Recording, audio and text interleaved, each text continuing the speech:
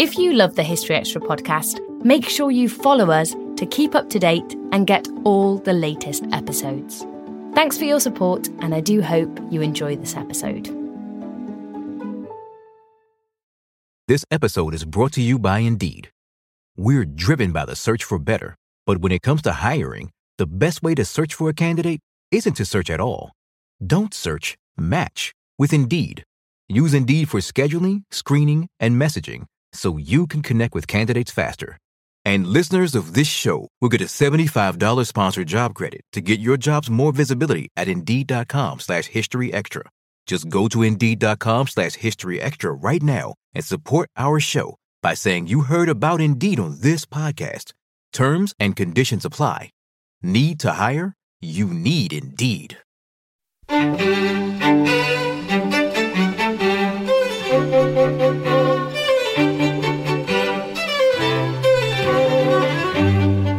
Hello and welcome to the History Extra podcast from BBC History Magazine, Britain's best-selling history magazine.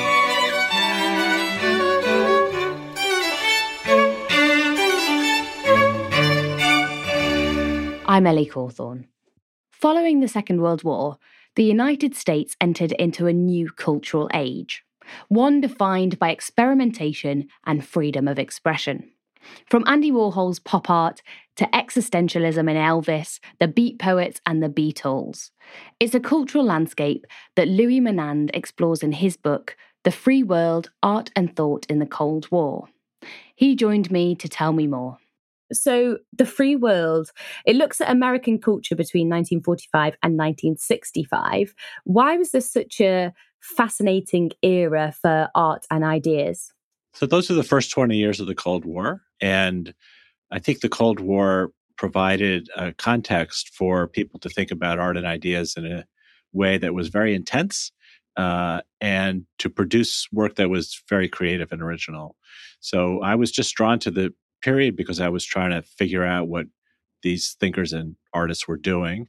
And I found there were some great stories there. I'm interested by this connection to the Cold War because, as you say, this isn't a book that's about culture specifically inspired by the Cold War, but the Cold War does provide an interesting context. Why, for you, is that one of the primary pieces of context that we need to understand in this era to get to grips with culture? Yeah, it's a good question. So a lot of stuff has been written about the culture of the Cold War that treats art and literature, film, and so forth as reflecting Cold War conditions, or reflecting, for example, American anti-communism. And then, of course, quite a bit has been written about the way in which the American government overtly and covertly supported various kinds of cultural initiatives and efforts of cultural diplomacy. So when I actually started writing the book, which was quite a while ago, I had those ideas very much in mind, but I found as I was going through these figures I write about that actually those things were not very important. But what I did think was important was that the Cold War charged the atmosphere for art and ideas because it made people think, is this the right way for society to be going to endorse this kind of music or this kind of painting or this kind of poetry? Or is that taking us in the wrong direction? There's a lot of anxiety after 1945, which is really encapsulated in George Orwell's novel 1984, that the direction of modern history is just towards totalitarianism. That was Orwell's idea of the future. This is what everything's going to be like this in the future. And so people really worried that liberal democracies were not stable forms of government and that they could be easily tipped over into some kind of totalitarianism. So that makes everything matter because suddenly we have to interrogate all the practices that we're pursuing to see whether this is leading us in the direction of a kind of society that we don't want. Yeah, something you say in the book that I found really intriguing was that this was an era where people really valued culture. As you say, they believed it mattered. What do you think that the consequence of that was?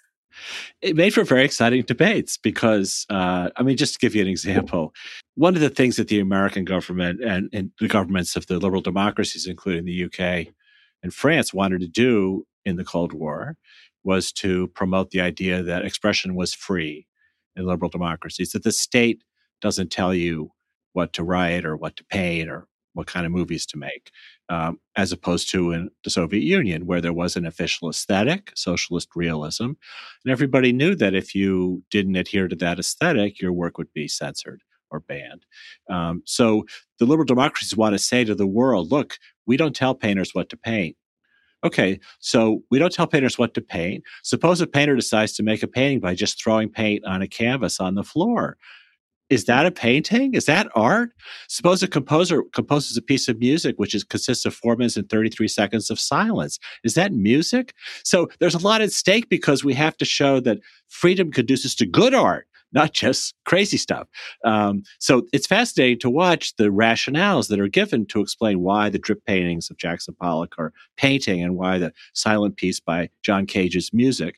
And that's fascinating to write about. This emphasis on freedom, do you think that it did lead to a boom in experimentation then in the arts and ideas? I do. I mean, obviously, there's still a lot of formal and informal censorship. There are strict laws against obscenity right up until the 1960s in the U.S. and in the U.K. Everybody knows the Lady Chatterley's case and so forth. That's happens in the early 60s here too in the U.S. So there's a commitment to providing as much space as possible for the artist's freedom. And artists take advantage of that. I'm intrigued, though, by this idea of freedom because it wasn't a simple one, was it, at the time? There were contradictions within that idea, and it didn't necessarily extend to all Americans. Something you look at in the book, for example, is Black American culture. Of course, this was a time of activism and struggle for many African Americans. And can we see that reflected in the culture as well? Yes, of course you can, because the truth is, in all of American history, there's a relationship between the culture of Black Americans and white Americans, and it's very profound. But you could certainly see it in this period in a number of forms and a number of figures. But the important thing to note about the American Civil Rights Movement, which a lot of Americans don't get, but I think people in the rest of the world understand, is that it took place in the context of decolonization. It was really a global phenomenon that the American Civil Rights Movement was a part of. Black Americans, and particularly don't like to think of themselves, or didn't like to think of themselves, I should say, in this period as having solidarity with decolonizing peoples in, for example, West Africa or Caribbean and so on. But from the point of view of those Black people, there was a solidarity by virtue of a common history of oppression. So I try to show the way in which the decolonizing movement around the world, which is profound, really completely changes the international map, was a spur to the American government to support the demands of American civil rights leaders. Another aspect of this freedom that I just wanted to dig into a bit deeper is the idea of counterculture. So if you're in a free society where, as you say, you can make a piece of music that is silent, then where does that leave counterculture? Because I think a lot of people think of the 60s as a time of the rise of counterculture. But if there are no rules, then how does that fit in? Oh, yeah, that's a good question. Well, of course, there's rules of all kinds. There's all kinds of informal rules about what counts and what doesn't count. Look, Silent Piece for Piano, this piece by John Cage we're talking about, he composed that in 1952. It's very controversial. I mean, for most people, it just seemed like nonsense, a joke. The same thing's true of Jackson Pollock's paintings or Andy Warhol's pop art. For a lot of Americans, that stuff didn't count. So it's not like it was easy for that to be accepted. But I guess I would put it this way. In a free society, you need a counterculture to show that you're free, but you need a counterculture that you can accommodate. So when you look at the growth of counterculture type ways of living or ways of creating things like the beat poets, for example, they're easily accommodated by the mainstream culture. That's what counts as dissent because it fits in with our idea of what would count as a countercultural movement. So it's fascinating to watch these things grow up because in the case of the Beats, for example, so this is Allen Ginsberg, the poet, who published the poem Howl in 1956. Jack Kerouac, his friend, the novelist, published On the Road in 1957. And then a number of other figures like William Burroughs, Gregory Corso, and so on. They constituted the Beat movement. It's very visible, very photogenic. So there's a lot of coverage of it in the newspapers and magazines and so on. And the work is very exciting to people. Who promoted the works of Allen Ginsberg and Jack Kerouac? The New York Times, the most mainstream journal in the country. They created a lot of coverage of their works, and that's what got them into the mainstream. So it's just not the case that these countercultures are truly reactive to the main culture. They're also part of the main. And what about the ways in which people outside of America responded to this cultural output? Was there an excitement about American culture elsewhere in the globe? Yes, though it's a complicated story. So complicated for a couple of reasons. One, which is a big, I think, part of my approach in this book, is that there's really no such thing as American culture in this period. I mean, there's a few things that are unique to America, like rhythm and blues music or something like that. But most of this stuff is the effect of transnational cultural influences. And I try to spend a lot of time showing how American culture influences British culture, French culture, and vice versa, because it doesn't come out of America. America kind of owns it at a certain point, but it's not like it's just created by America. It's just created by the whole free world. I would include Japanese artists, Indian thinkers, and so on. They're all part of the mix here. But the American government during this period, in the 1950s in particular, tried to promote American culture in the form of cultural diplomacy, which just means sending art exhibitions abroad, sending musicians abroad like Louis Armstrong, and publishing American writing in journals that were circulated in other countries to promote the idea that America was not just a materialist, crass country, but was a real civilization. This is something that Americans are very insecure about, or used to be. We're not anymore, that we're not a real civilization. So to do that, they promoted a lot of modernist writing, a lot of serious painters, and so on. But really, what captured the attention of the world was rock and roll. That becomes, by 1958, everybody around the world, in Tokyo and Jakarta and Singapore, teenagers are dancing to rock and roll. There's cover bands everywhere. Of course, the Beatles are the most famous of those cover bands. So that's an American export the government had nothing to do with. It just was a commercial product, but it really won the hearts and minds of people. Still to come on the History Extra podcast. It's not like there's things that everybody needs to read or so on. If you don't want to read it, read something else. So it's quite different now. It's very important to people, but in a completely different way than it was 60 years ago. We don't always realize just how much our negative thoughts and experiences stick with us and weigh us down. You may find your brain constantly running through a highlight reel of bad moments. That comment your friend made last week that hurt your feelings. That frustrating thing your mum does, or that silly thing you said in a meeting. Maybe it's time to get it all off your chest, whether it's a tiny annoyance or something much bigger. Talking about it can give you some relief and lead you to a potential solution. That's where therapy comes in. It's a safe space to share whatever's weighing you down and learn to process it, so your internal highlight reel can focus on the good stuff. And BetterHelp offers affordable online therapy on a schedule that works for you. Connect with a licensed therapist by text, phone, or video call. Start the process in minutes and switch therapists anytime. Let it out with BetterHelp. Visit betterhelp.com/historyextra today to get 10% off your first month. That's BetterHelp, HELP.com/historyextra. This episode is brought to you by Indeed. We're driven by the search for better, but when it comes to hiring, the best way to search for a candidate isn't to search at all. Don't search, match with Indeed. Use Indeed for scheduling, screening, and messaging so you can connect with candidates faster. And listeners of this show will get a $75 sponsored job credit to get your jobs more visibility at Indeed.com/historyextra. Just go to Indeed.com/historyextra right now and support our show by saying you heard about Indeed on this podcast. Terms and conditions apply. Need to hire? You need Indeed. You'll know real when you get it. It'll say eBay Authenticity Guarantee, and you'll feel it. Maybe it's a head-turning handbag, a watch that says it all, jewelry that makes you look like a gem, sneakers and streetwear so fresh, every step feels fly.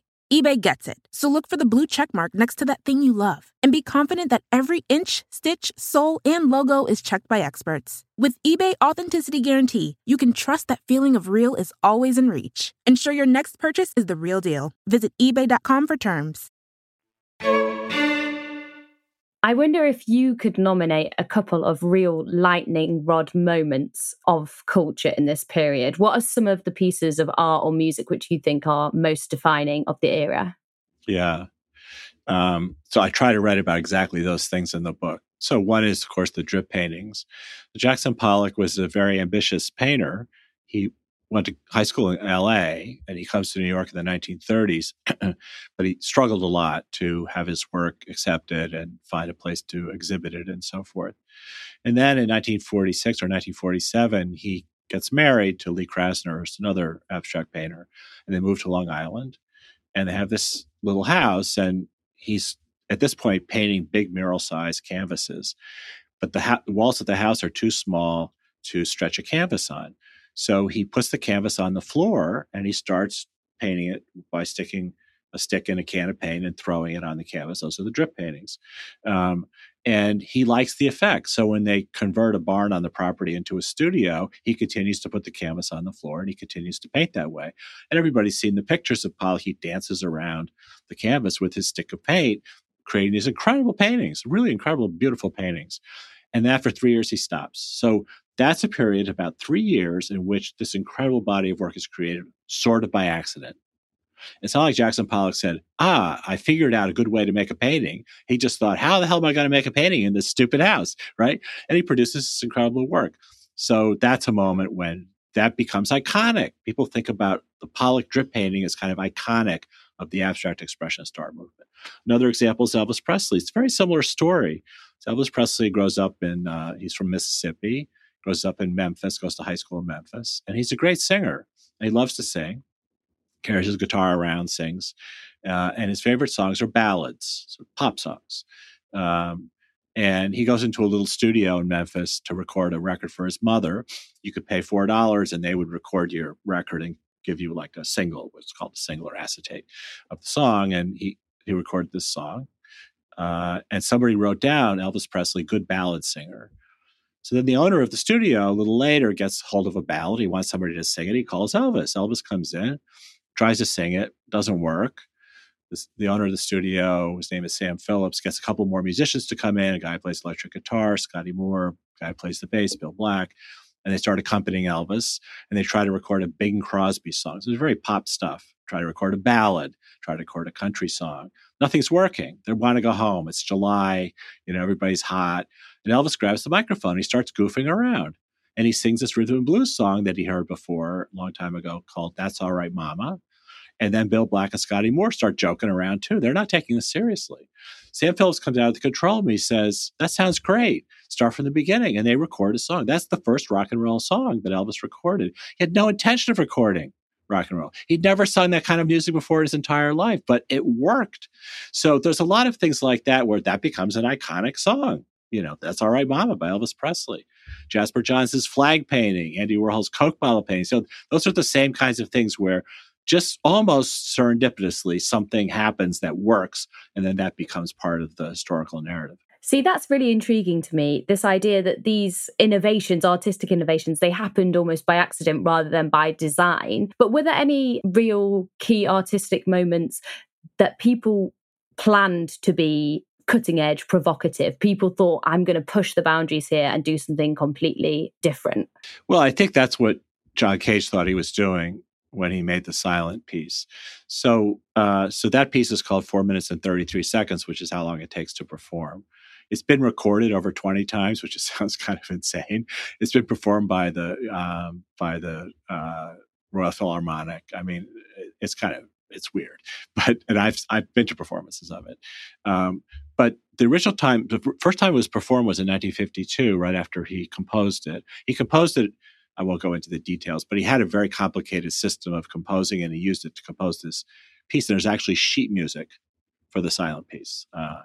And the first time it was performed in a place called the Maverick Concert Hall in Woodstock, New York, which is about an hour and a half north of New York City. And it was in the woods, and it was open air. So there's this corrugated metal roof on the concert hall, but the sides were exposed to the woods. And when the piece was being performed, you could hear the sounds of the animals in the woods. You could hear the wind blowing through the leaves. You could hear a patter of rain on the corrugated roof. You could hear people walking around when they tried to walk out. And Cage later said that was the music. And in fact, your life is filled with environmental sounds that you don't pay any attention to. But if you paid attention to them, it would be like music.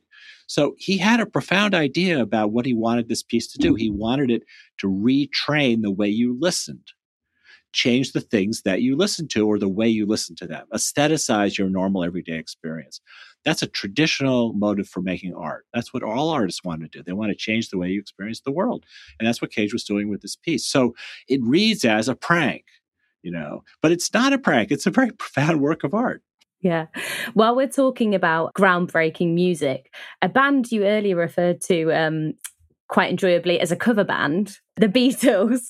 I think we can't talk about 60s culture, at least when a lot of our audience is based in the UK, without mentioning the Beatles. But I'm intrigued as to what their role in American culture was and how they were received and responses to them and how they fed into American culture and were influenced by it. Yeah, the Beatles were huge, obviously. They're a big story of the 60s, not just here, but everywhere. The Beatles started out, of course, in Liverpool playing American music. They played American rock and roll music. So they played Elvis, Buddy Holly, Eddie Cochran, Gene Vincent, also the American rockers. And they were really good at it. And they traveled around Europe playing because they were one of the best cover bands for this kind of music. They played in Hamburg for a long time. They also played in Paris. And they generated a huge following in the UK. So then they're invited to come to the United States to perform on the Ed Sullivan Show, which is this big variety show on Sunday nights in the US. And just parenthetically, these TV shows are huge showcases for musical talent because there are only a few television stations in the US in 1964. There were just 3 national networks. That's it. That's all you could watch. So the audience for Ed Sullivan was 70 million people. That's more people than watch, the Super Bowl here. That's a huge number of people. So if you go on that show and perform a song, you're going to sell a lot of records. So they go on Ed Sullivan and they fly over in 1964. And the story is that Paul said to George, or George said to Paul, I don't know which one, what do the Americans want us for? Meaning we're just playing American music. Of course, at this point, they'd already started writing their own songs, which most performers didn't do in those days. So they had their own catalog, but they basically thought of themselves as an American rock and roll band. When they come over here, they don't read as American at all. They read as European. The sort of metrosexual clothes that they wore, obviously the haircuts, the Scouse accent, which nobody understood over here. All this stuff, for Americans, that was just exotic. So they didn't look like Elvis knockoffs at all. Whatever they thought of themselves as, they looked like a completely unique act. So they had this great effect on American musical culture. And they also made, because the Beatles, like all the great British invasion bands, the Stones, the Animals, the Who, they'd all gone to art school. They all had a very sophisticated idea about the relationship between entertainment and art and lifestyle and everything, which American musicians really didn't have. They just sang. But the Beatles dressed up, they made movies. They had a very sophisticated idea about the pop world. And that really transformed American popular music. You mentioned their sophisticated ideas about the pop world. Do you think that it was taking that popular entertainment more seriously that played into this boom in experimental culture?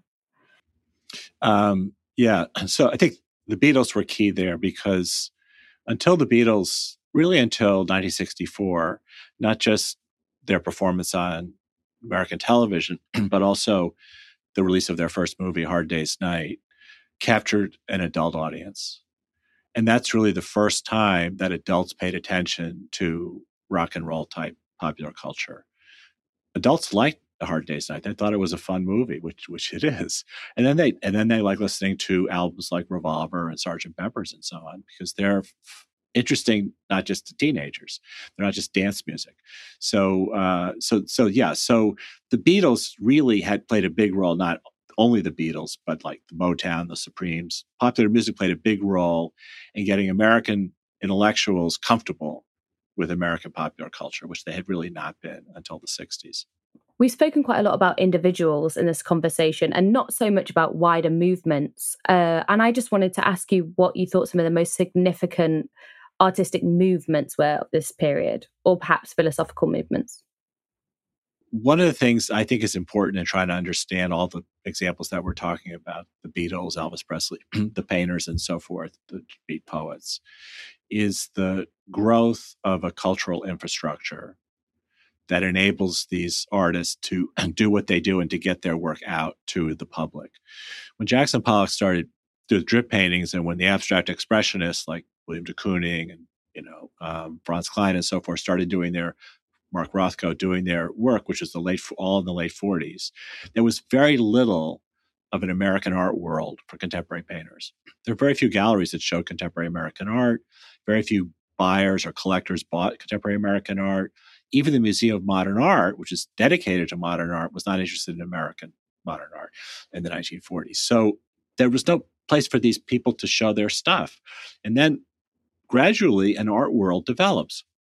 It doesn't include just galleries who will exhibit the work, or collectors who will buy it, or museums who will buy it and exhibit it. It also has to include critics who can understand it and explain it. Why is the drip painting a serious painting? Why is the Coke bottle a serious painting? And that all happens in the 1950s. So that by the time Andy Warhol comes along, 1962, there's a whole art world out there. There's all these galleries interested in contemporary American art. Warhol has all kinds of places to show his work, and there's a lot of critics saying, oh, this is what contemporary pop art is about. I'll explain it to you. You need that. And you need that in music business. You need that in book publishing. You need all these industries to create an infrastructure so that people can come in and do their thing. And that's the big story in terms of the background of all the things we're talking about. These are not just geniuses who came along and said, here's a great song. These are people who were working within the context of a whole industry. A lot of my book is explaining how these industries operate and how they grew in this period. It's a very expansive period because there's a huge amount of economic growth around the world, not just here in the U.S. And that growth fuels book publishing, music publishing, and so forth. So that's a lot of it. So in terms of movements, yeah.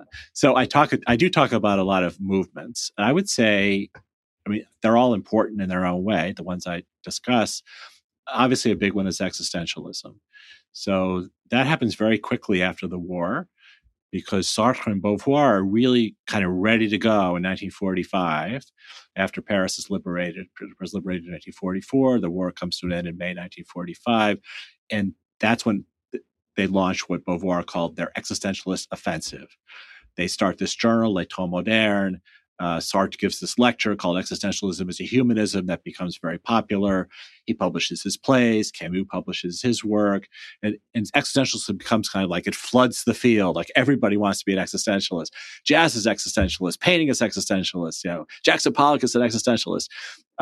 And that's like a huge moment in the post-war period when this French idea, which goes all the way back to people like Heidegger and so forth, who nobody was paying attention to, suddenly catches on as kind of a popular fad. So that's a big movement I try to write about. I did want to ask you about how the cultural landscape of America looked different in 1965 than it had in 1945. But would you say that what you've already told us about the growth of infrastructure, was that the main change there? Two things. Yeah, that's one of them, is that all these culture industries grow enormously in the post-war period. But the second one is that America goes from being in 1945 a country whose government was respected as a benevolent power because the U.S. had helped lead the fight against fascism, and then it helped rebuild Western Europe and Japan soon after, but kind of culturally marginal. People didn't think the United States was a center of civilization. That was kind of for Paris, right? So by 1965, that's completely reversed. Once America gets involved in Vietnam, we burn through all that political capital that we'd accumulated in the 40s and 50s because the world sees us as an imperialist neocolonial power. But we've gained respectability and centrality in the global world of culture. And that's where the United States is today. All culture is global now. It all passes through Los Angeles and New York. So that's the change that the book describes. And finally, would you describe this as a golden age of American culture, or is that somewhat too rose-tinted? Yeah, I don't like to use those kinds of terms. I'm not nostalgic for this period. I think, I'm an English professor. I make my living teaching poetry and fiction. And it's exciting to read about a period when people really cared about that stuff. So it's not that people don't enjoy it, want to talk about it, but they don't care quite as profoundly or existentially as people did in the 50s and 60s. So we might think, oh, they were being a little too hysterical about the importance of this stuff, but they didn't think that. They thought this is really important, and we should really, figure it out. So to that extent, I feel this is a good time for culture. It's a good time for culture now in a different way because there's so much of it. It's just like the horizon is limitless. All the stuff out there. I mean, when I was a kid, I used to know who all the pop bands were. I don't have the first idea of all the pop bands. There's thousands of them. And you can create a new one by making a music video and posting it on Spotify. Then suddenly you're another pop band. All kind of literary fiction circulates around the world. Obviously, streaming stuff circulates around the world. It's huge expanse of cultural product, but there's no monuments. It's very flat.